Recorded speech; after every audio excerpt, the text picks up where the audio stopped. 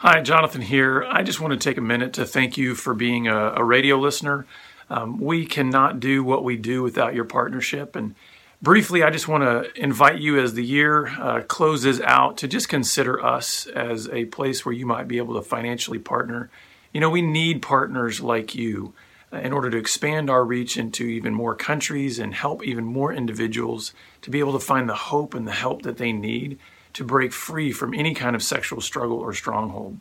So please consider partnering with us as the year closes out. You can simply go to puresexradio.com and click on the donate link and make your gift there. We'd especially appreciate it if you would consider becoming a monthly partner. That helps us to just expand our reach even more and also gives you an opportunity through the faithful giving to be able to also pray for us as you give on a monthly basis. Again, that's puresexradio.com and click on the donate link. Thank you so much, and God bless you.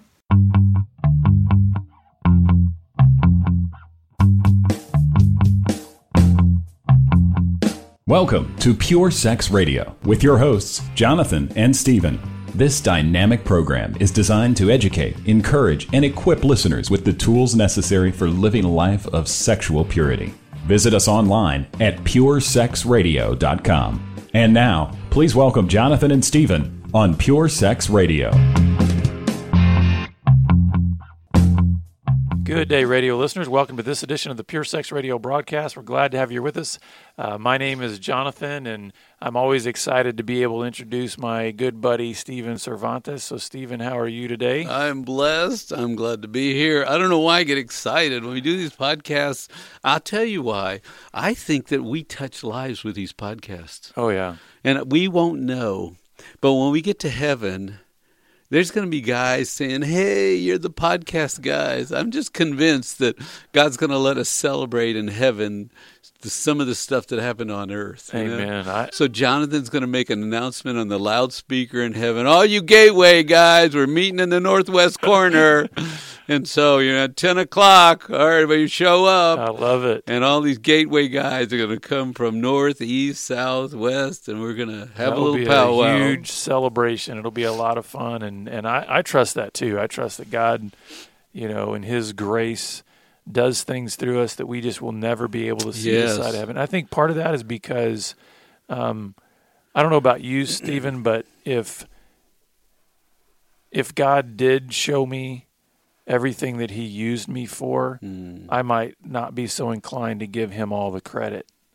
Oh, my my head could get pretty big, so I'm glad that He keeps many, many things hidden so that we can just enjoy that celebration you're talking about later on. You know, I read this book. I'm getting lines that I love, quotes and stuff. And this guy says, do you know what your mission is? You're a leader, and do you know where you're supposed to lead?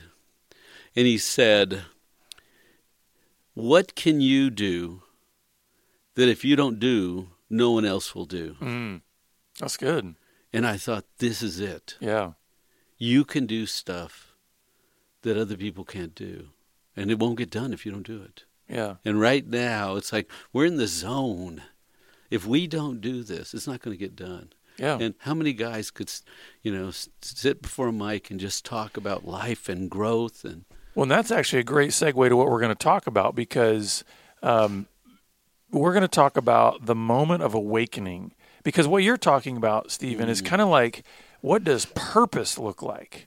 Like once you step into like really what you're made for. Like what did God make you for that He made you uniquely for?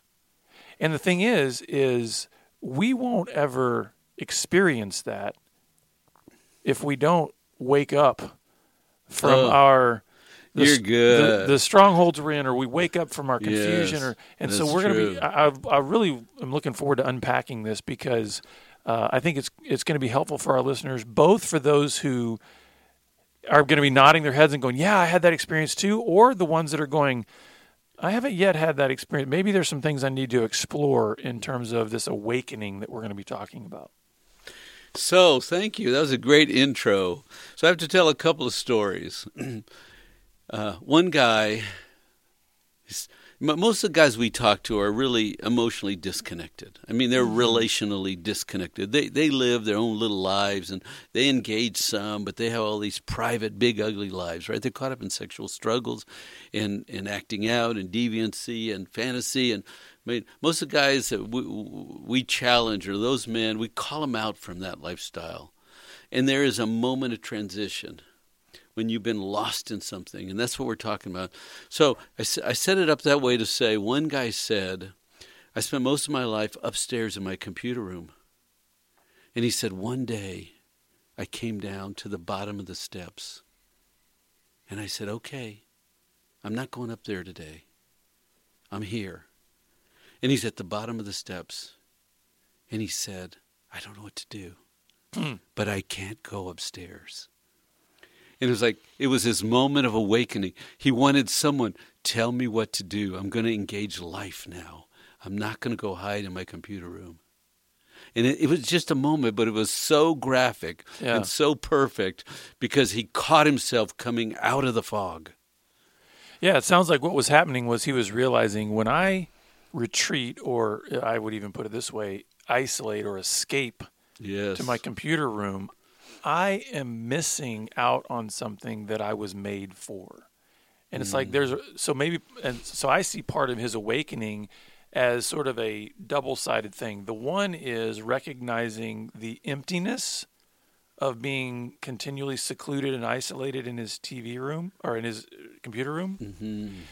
And then on the other side, wanting to pursue or at least step into the environment where that isolation doesn't exist. There's community, there's connection.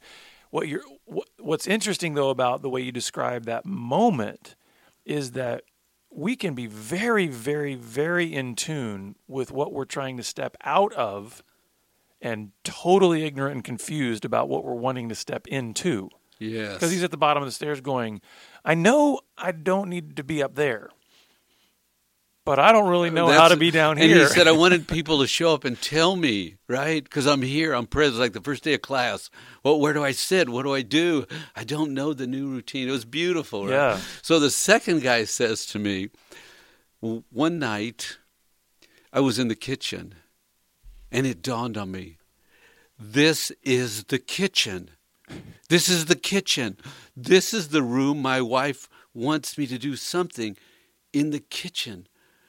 This is the kitchen. She talks about the kitchen all the time, and I'm in the kitchen.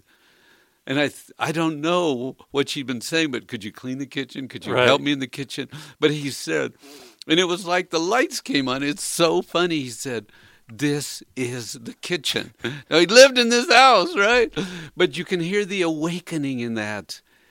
This is the kitchen. She's been talking about the kitchen. She needs help with the kids and the kitchen. And can you, the kitchen, I just love that. What I love about that is it's almost like there can be increments to the awakening. Like, hey, there'd been more than just hints dropped. That's right. But then there's a moment where, I get it now. I understand a piece of what's been trying to be explained to me. Now, does that mean that he, in that moment, fully and completely and comprehensively understood everything about what his wife meant by all this? No, but it's like he had a huge moment in stepping forward. Bringing more of himself than he'd ever brought forward, right, to the kitchen. Yeah, those are good examples. I love that. Now, I have one. Those are the freeing, joyful stories. There's one other one I have where a guy, he came in, he's really sad. He said, I just can't fight anymore. I can't fight against it anymore. I don't have any joy because all of my tools, I can't use them anymore. All I know is I cannot fight my wife anymore. And that was his awakening. And it was very sad because there was no freedom or peace or joy. He was realizing, I can't use any of my tools, any of my routines. I cannot be opposite her, right? And there was a heaviness and a sadness and a kind of a concession that he had to, and I don't know if the joy comes later or I don't know if it's just sometimes brutal, And that sometimes, man, if you want what you want so bad, and you've been fighting and demanding, and now we're 10 years into this thing, and you realize, wow, I can't fight anymore. Well, it's one of the things that comes to my mind, and I don't want to make it seem too much of a parallel because it's completely different context and different story and everything. But I actually think of the prophet Isaiah in Isaiah 6 when he has this encounter with God. And, you have to understand, Isaiah had the pedigree.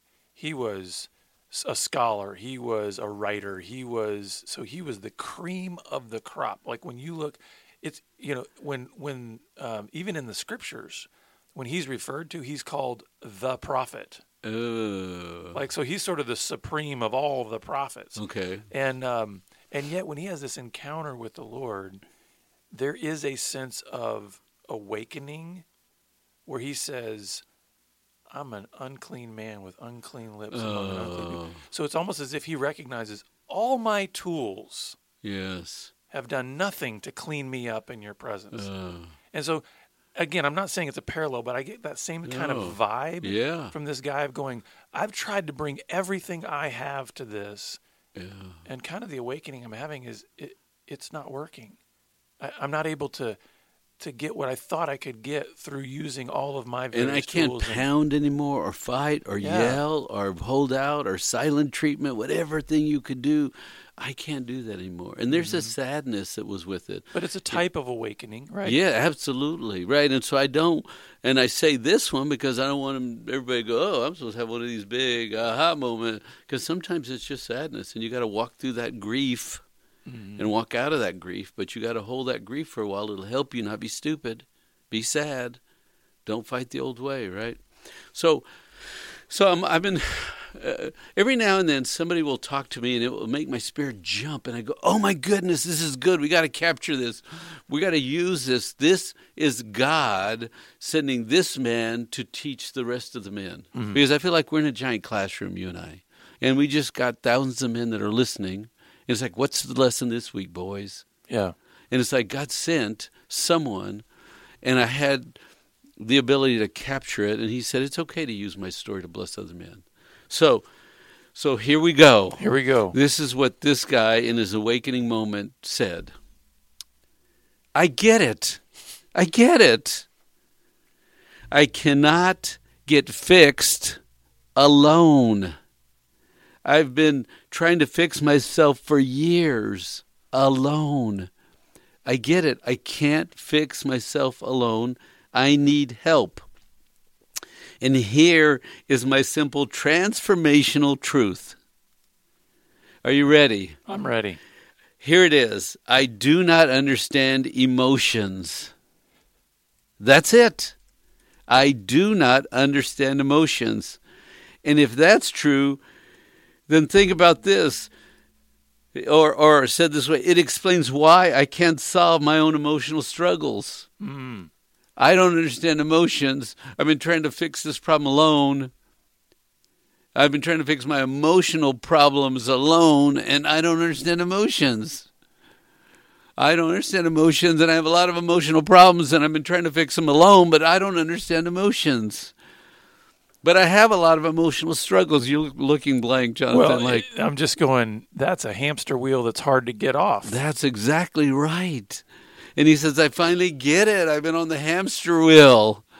And I've been trying to figure things out with my little limited toolbox. And I have to understand emotions, but nobody gave me the how-to manual. Right? So I've been reading them, trying to find some manual.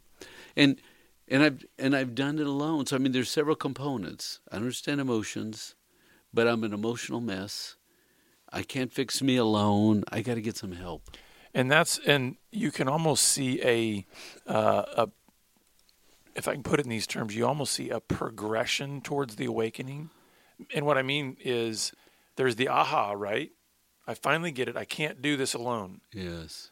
And then within that, the recognition that my issue is I don't understand emotions, which then brings him back to I can't do this alone. So therefore, in order to fix this issue of that I don't understand emotions, I can't sit out here on my own and keep trying to figure out my emotional problems. So it's like the original sort of aha led him into what is it that I'm really saying aha about, and how do these things then fit together? Because it's kind of like the aha had a double component. I can't do this alone. What can't I do alone? Fix my emotional problem. So I need to actually get Yes, help with that. and think about this. I have emotional struggles. My wife has emotional struggles. My kids have emotional struggles. My friends have. The people at church have emotional struggles, and I don't understand emotions. Mm-hmm. And I'm trying to get myself fixed and do something. So it's just like this big aha. But if you think about it, if you're teaching your children words like grief through that, rest, be sad, but then move back to capturing your joy and maturity and being open to learning, right? If you give your children words and labels and insights and thoughts, then they will never say, I don't understand emotions. Mm. The person that says I don't understand emotions came from a home where they didn't talk, or they just screamed at each other, or nobody was home. There's no understanding of emotions, but I have to go forward now in life. So he says, I finally get it. So the next phase, he says, is this. Today, I must leave pride at the door. My pride.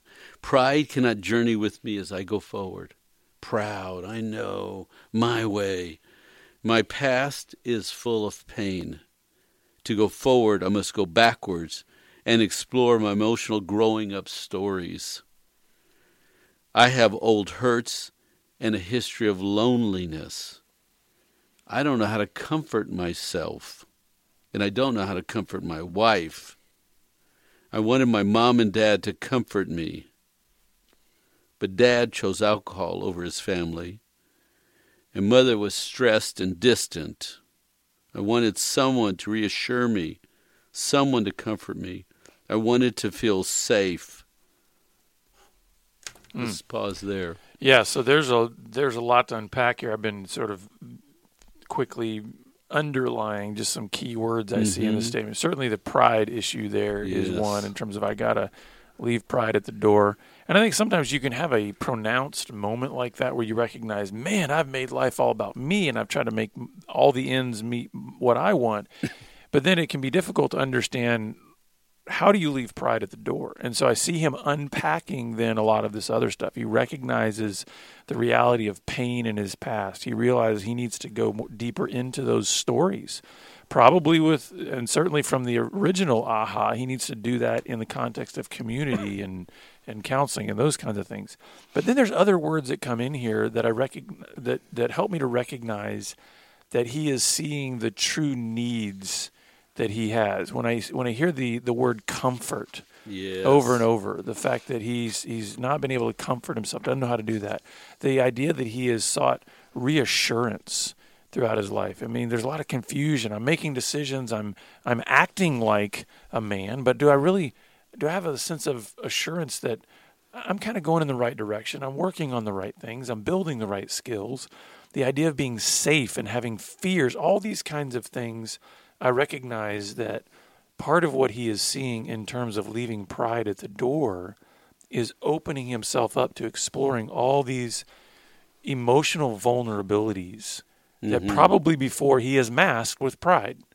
I'm a man. I got it all together. I know how to do this.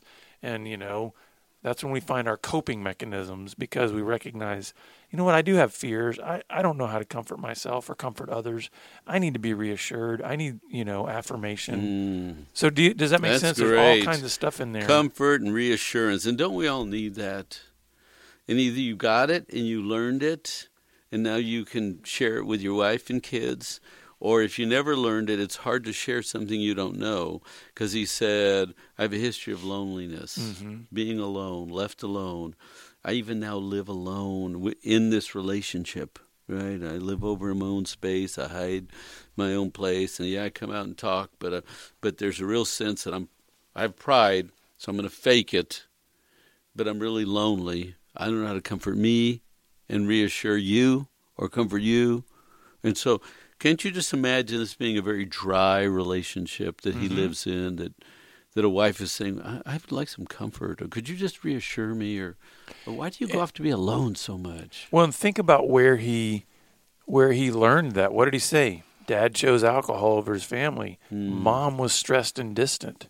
Mm-hmm. So these things help you make the connection to these current issues of, I don't know comfort, I don't know reassurance, I don't know safety, I don't know vulnerability. Right. And so what did I learn to do? And so what Man, is you he, put on a mask and you make it seem like you know what you're doing. Pride. And where does he get comfort? You and I, it's not in this dialogue, but where does he get comfort? Oh, he goes to things like porn, and There he you goes to other sexual outlets. To be prideful is to fake it, right? Mm-hmm. But to have no comfort, to live alone, man, you are prepped or primed for sexual addiction, right? You better get some comfort somewhere. And in fantasy land, you can get comfort. Mm-hmm. So he goes on. This guy went on for a while to share this with me, and I captured as much as I could to share with you. So he said there's two fears that have haunted me. I hate being alone. I hate being alone, number one. And then number two, he said, I have this problem. I call it being in my head. I hate being alone, and I hate being in my head. So here's what being in my head means. I think, then I feel hurt. I try to stop hurting. I can't, so I think some more. I feel hurt. I try to stop hurting. I can't stop hurting. I repeat this process over and over, and I can't solve it. Then throw in some thoughts of being alone, feeling disrespected, add an unhappy wife, and some stress. And I start thinking about how my hurting has impacted others. I know the problem. It's being in my head. I just explained the problem, but can somebody tell me a solution? I've had this problem all my life. You want me to tell the solution? I think we should break right there in this story. Yeah. Well, here's the thing. First of all, I can relate to that idea of being in your head, and typically when people say that, the idea of being in my head, it's got a negative connotation. Mm-hmm. People don't say, yeah, I call it being in my head, where I have joyful thoughts of my identity in Christ and how much purpose and meaning and gratitude there is. It's like, no, usually being in my head means I'm spinning in this direction. I'm spiraling towards these thoughts of despair and hopelessness and confusion, because that's really what's happening here, is I can't resolve it. And the thing is, the more we spiral, the more we are only seeing that there's one outcome, and it's not good. And which is what? His one outcome is, I have all this pain and no solution for it, and where does that leave me? And so I have to pause and distract myself with something, right? Yeah. Or something will pull me out, a screaming kid, a honking horn, or something. But because he said, I hate when I'm in my head. Well, and so to put it in a word, where he lands is hopelessness. And that is, I think, the problem of being in your head is in this way, is then it creates a sense of hopelessness, saying all these factors that I bring in here in terms of being disrespected, thoughts of being alone, I feel hurt, unhappy wife, stress, all these kinds of things, because he's trying to, as he puts it here, stop hurting, then he's coming to the sense of hopelessness. When I hear him say over and over, and I try to stop hurting, I try to stop hurting, I try to stop hurting, what I hear in that is he's bringing his resources, his tools, right? I mean, and that was part of the aha moment, right? Hey, I can't do this, and I'm not well with emotions. So when he gets into his head, what's he doing? He's saying, the only thing I have at my disposal are my tools. And I would say, I don't want to jump too quickly to solutions, but one of the things that has been transformative in my life is to remember, wait, when I start getting into my head, I must take every thought captive to the obedience of Jesus Christ. There are other tools at my disposal in the spiritual that if I'm just trying to use my intellect, just trying to use my reasoning, I have to remember, wait, God's ways are higher. His thoughts are higher. Yes. Can I bring His Spirit to bear on what's going on in my head? And that's perfect, because can you invite the Holy Spirit into the alone place? I hate being alone. Well, invite the Spirit to be with you when you're alone. And then when the crazy cycle starts, just say, okay, can you be here with this and maybe show me something, or just help me rest with it, maybe, help it not be so much noise in my head. So I like that he said I have two fears, because we all have fears, right? Yeah. And he said, I got two fears. And he said them almost in a tormenting sort of way, right? Over, and I hurt, and I try to make it stop, and I can't make it stop, and I hurt, and it's like a tormenting, and I hurt. And then he said, I hurt me, I hurt my wife, I hurt other people. The end result of what's going on in my head is hurt, and I cannot stop. I don't know what to do with the hurt. I can't stop hurting me and hurting them, and it just goes on and on. So I'd rather turn the TV on and get out of my head and try to get lost in something else, right? And when I look at those two fears, man, the enemy is so crafty because neither one of those things is wrong or bad in and of itself. Being alone or being in your head. Because if you think about it, really the journey that this guy's going to be, I mean, he's had a moment of awakening where he's recognizing his fears, right? But the journey of transformation is going to realize that there is a positive nature to aloneness that we call solitude. Yes. Right? Yeah. And we're encouraged and invited by the Lord to be still and know that He's got to get away with Him. Jesus modeled this for us. He often withdrew to lonely places to pray. So there's a sense in which it's not being alone that is in and of itself the problem, but how it has manifested itself in His history that creates a fear, which is like, when I'm alone, what do? I get in my head, and all I can think about are all the negative things. The other thing, too, about being in your head, we're told that we are transformed by the renewing of our minds. You got to get into your head to have your mind renewed. You know what I mean? Yes. Oh, that's a good thought. Yeah. So I guess all I'm trying to offer here is the awakening moment is the recognition of what is a problem. Yes.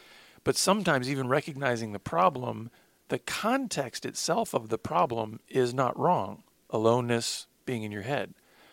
The problem is what have been the focal points in that context. The focal points when he's alone is he gets in his head and he thinks about all of the negative aspects of his life. So some of it is then being retrained to be able to say, is it really the context that's the problem here, or is it how I've been engaging that context? That's good. So a couple other thoughts here, and then he makes a shift. He said, my observation is this. I'm like a bank. I lock all emotions inside, and my vault is full of emotional confusion. I keep all emotional pain locked inside. I think, I hurt, and I find no solution. And periodically, I erupt in anger.